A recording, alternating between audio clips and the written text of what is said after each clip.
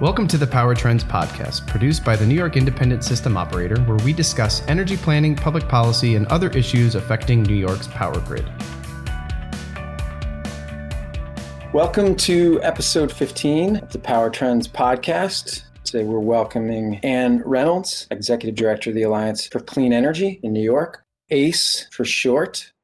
And we today are going to talk about your organization's involvement in putting together the grid of the future and focus on renewables. So welcome to the Power Trends podcast. Thanks so much. It's fun to be here. And a little bit about your background here. Before you began work leading ACE, you spent some years at the New York State Department of Environmental Conservation in various different roles. Prior to that, you covered air and energy issues for Environmental Advocates of New York. Before that, you were at the TELUS Institute for Energy and Environmental Strategies in Boston and at the US EPA Region 2 in New York City. And you hold a Master's in Environmental Studies from Yale and a BS in Biology and Environmental Studies from Tufts University. And so let's talk about your leadership at ACE. And maybe you can walk the audience through a cross-section of the membership, what you're focused on these days, maybe how it's changed since you arrived in 2014. Is that right? Yep. Yeah, I came here in 2014, although ACE has been around since 2006, so this year is our 15th year anniversary. And we have grown over that time, but actually stayed pretty true to our original mission, which was to represent the clean energy industry, renewable energy companies, and trying to get those companies to successfully invest in New York and create renewable electricity. And I want to dive right in with your role. You were named to the Climate Action Council, which is charged with putting together and overseeing the process of a scoping plan, which will help govern and direct the state and efforts to reach the climate and decarbonization and renewable goals set up under the Climate Leadership and Community Protection Act. So if we can focus on that experience, you've been working since the beginning of the year with the other council members, listening to and digesting a lot of information that's coming out of the various different panels, including the PowerGen panel, which our own Emily Nelson sits on. So if you could describe that experience so far, some of the takeaways, maybe some things that you've learned. Well, I was very happy and honored to be appointed to the Climate Action Council by the New York State Senate. It's been a good experience so far. I've been impressed with how much they've accomplished and how much the state team is working on things, is dedicated to it, even in the midst of the pandemic. You know, they didn't miss a beat in terms of continuing to meet more and more frequently. It's illustrated how many moving parts there are to this puzzle to get New York to achieve the really, really ambitious climate goals that are included in the Climate Leadership and Community Protection Act. It's daunting. It's very daunting when you go through all of this information and you understand how much New York is going to have to do to meet not just the renewable electricity goals by 2030 and 2040, but the economy-wide greenhouse gas emissions goals by 2050. In fact, that's where it gets really challenging because you're talking about basically electrifying nearly all transportation and nearly all buildings. And that's obviously going to have huge impacts on the electric sector, but it's just a sea change in how we live and move in the state. So there's going to have to be a lot that happens over the next 20, 25 years to put us on that right path. But I've been impressed by the level of conversation, the level of analysis, and the resources that the state has dedicated to the whole planning exercise. Is there one or a couple things that through that process and the various different meetings stand out to you as really the focal points of the challenge, maybe something that surprised you? You've been involved in this industry and, as you put it earlier, watching the progression of the state's climate policy broadly. Was there anything through the process and listening to the various different panels and also guests that presented that jumped out at you or surprised you? Well, I hope this doesn't come across as a complaint, but I think it's one of the surprising things is how the group collectively seems to take the fact that we'll get a lot of renewables built almost for granted. So it's almost like, okay, we have to build a huge amount of wind and solar, moving on to the next challenge. And I feel like we do still have a lot of challenges to getting that renewable energy built, getting it permitted, getting it sited, getting it taxed, getting it interconnected. And we really we have to tackle all of those nuts and bolts issues in order to get to 70% renewables by 2030. A lot of the controversy, if you call it that, on the Climate Action Council has been concerns with out-year questions that are extremely important. I'm not arguing that they're not important, but they're a long ways out from where we are now. So I have been surprised by almost the assumption that we're good on constructing renewables for electricity production. Let's solve the other issues. But maybe it's because we have made so much progress in getting a lot of renewables under contract and getting there to be more public acceptance of renewable energy. I think the other thing that is, I wouldn't say surprising, it's just I've been able to dedicate more attention to it, is the questions of building decarbonization and the enormous challenge in getting New York's existing building stocks to fully electrify. Now, from the ISO point of view, that's going to have big implications for energy demand, and will our peak shift from summer to winter? So there's important questions there. But there are also those questions of, will New Yorkers be willing to make that change and make that transition? And how can we collectively convince them that it's something that needs to be done because the law requires it? There's a lot of very meaty recommendations that have been put before the Climate Action Council. Pages and pages of great ideas and analysis. And what's going to happen over the summer is what they're calling the integration analysis. So they're going to put all of these recommendations together and see what the emissions reductions would be from that whole suite of policies, and then do a societal cost benefit assessment on those whole suite of recommendations. And then hopefully the result of that will be a scoping plan. But I do think even when that scoping plan is done as a final draft and it begins its year-long tour around New York to get public input and get finalized, I think a lot of the recommendations are going to be still, if not at the 10,000 foot level, at the 1,000 foot level. So I don't think that the Climate Action Council should be the one to define what those dispatchable zero emissions technologies are for the future, but should recommend some policies to encourage pilot projects, R&D, maybe incentives for commercialization, demonstration projects in New York, so that can begin to be worked out. But I don't actually think that the council itself should dictate what those technologies should be. Do you want to offer some thoughts on the public policy transmission planning process for offshore wind here? You mentioned the bulk system, and of course, we're going to have to build out the transmission system to onshore all that wind. Is, in your opinion, that moving along quick enough? It hasn't been moving along, but I'm optimistic that it will now.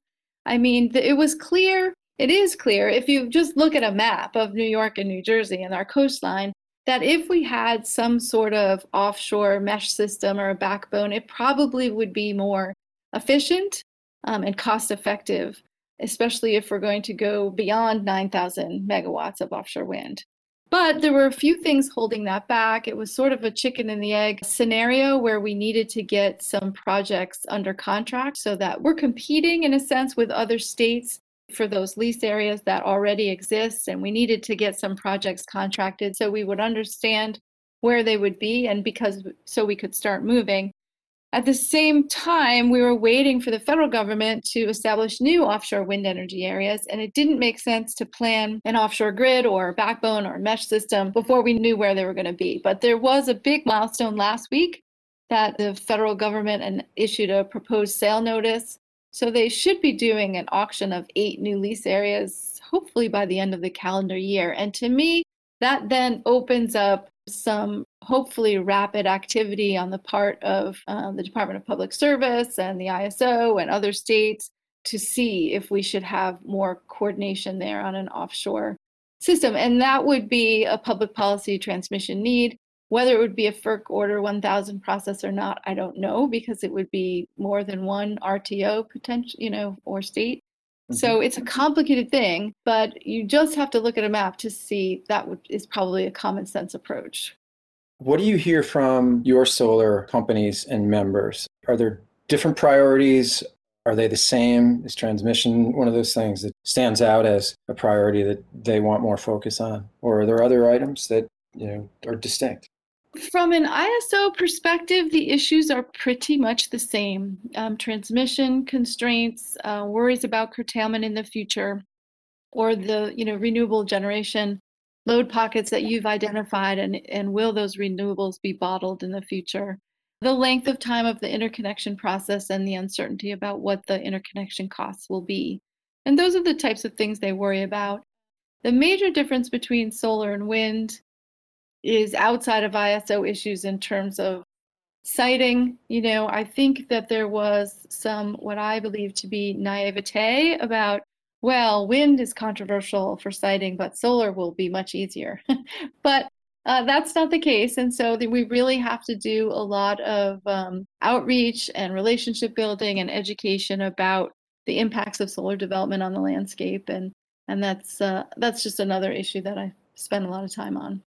So I have to talk about carbon pricing for a moment and get your opinions there, as I think it's fair to say that as the fireside mitigation discussion continues, there will be some more focus on carbon pricing. And you've been an advocate, you've been vocal. Your views on that, on carbon pricing in the markets, and then economy-wide, because the front of our discussion, you were talking about electrifying different sectors. And so when one thinks about that, economy-wide carbon price has to be part of the debate. Yeah, for sure. So that's right. ACE is supportive of carbon pricing at the ISO for a whole range of reasons. Our member companies believe it's the right thing to do in terms of sending the proper price signals for getting renewables built. I also, as I mentioned before, I have this perspective of having worked on renewables in New York for a long time. And even though there's so many wonderful signs, it's important to note that we haven't in the past met our renewable energy goals of first it was 25% and then 30%, and we're still at about 27. So I mentioned that not to be a downer, but because any way of applying policy tools and aligning the investment signal is a good thing to do. And I think some advocates who are supportive of renewable energy might say, well, we don't need carbon pricing in the ISO market because now it's a mandate that we have to get this much renewables built. But, I'm looking at it from a historical perspective. It's been a mandate in the past and not as strong as this one, but, we didn't get there. So you really want to use all the tools in the toolbox to try to reach these clean energy goals. I just want to turn for a moment to a broader debate about reliability of the system going forward, because as our planning process is starting to uncover some questions about the 2030 and 2040 goals. There's plenty of folks who are pointing out that when we contemplate a system that's more reliant on intermittent technologies, we start to see a reliability gap, or could, if we don't start planning in different ways now. Besides, as you said at the beginning, the sheer volume and number of megawatts necessary to make up for what will likely be less of a reliance on the central station fossil fuel plants that we have now. When people start to point out the intermittency issue and tie it to reliability going forward, what do you see on the horizon as part of the answer? Well, I think there's a lot of different parts to it. I think it would be a mistake for people to expect that there's going to be one answer to that question that's going to solve all reliability issues. And I don't doubt that New York State and all the stakeholders here are going to pursue lots of these. So to start off with, we need to have diverse renewable technologies. I think it's good to invest in wind, solar, small distributed solar, utility scale solar, offshore wind, and have those renewables be geographically dispersed across the landscape. I think it's really important to invest in storage. I think it's important to invest in the transmission system that we talked about before. Energy efficiency is also part of ACE's mission, and I think it would be very silly for the state not to invest as much as possible in all cost-effective energy efficiency. And then ways to have a dynamic load, demand response, and these are all of the things I've listed are things that New York has worked on in one way or the other before, but we have to double down on all of that. And then we shouldn't fool ourselves, though, that if we do all of those things, we can reduce the amount of dispatchable emissions-free power we will need, but we won't eliminate it, I don't think. So it's incumbent upon New York, but probably equally importantly, the federal government to invest in some technologies, to research and development for technologies to meet that gap. I know your projections showed that 10% of the power in 2040 would have to be that dispatchable emissions-free technology. Maybe it would be less than that if we invested in all the other things I listed, although maybe it'll be more than that if we fail to invest or fail to succeed in getting some of those transmission system investments that we need. I know, though, that ACE member companies have expressed to me an interest in green hydrogen more than some of the other options that people are talking about. I think they're interested in, will there be an option in the future to use renewable electricity at times of low demand to produce hydrogen and then use that hydrogen later in fuel cells, for example. So I would say out of the various ideas that people throw around, like long duration storage or renewable natural gas or other types of new fuels, it does seem to be, from my members, there's the most interest in green hydrogen. And maybe that's because as renewable generators, they see a synergy there. But, I think there's some expectation that that will be used more in the future. Well, Anne, I want to thank you for being with us today. Riveting discussion, free-ranging discussion. I think we got everything covered here, but would like to reserve the idea of bringing you back later on in the year or early next year as maybe more progress is made on some of these issues. Thanks for joining us. Sure, my pleasure. I enjoyed it, and thanks for having me. Anne Reynolds, Executive Director of the Alliance for Clean Energy. Thanks very much. Thank you for joining us. As a reminder, the New York Independent System Operator, NYISO for short, is responsible for reliably managing New York's power grid and energy markets and providing independent data to policymakers and the public. For more independent info, please visit the NYISO blog at www.nyiso.com/blog.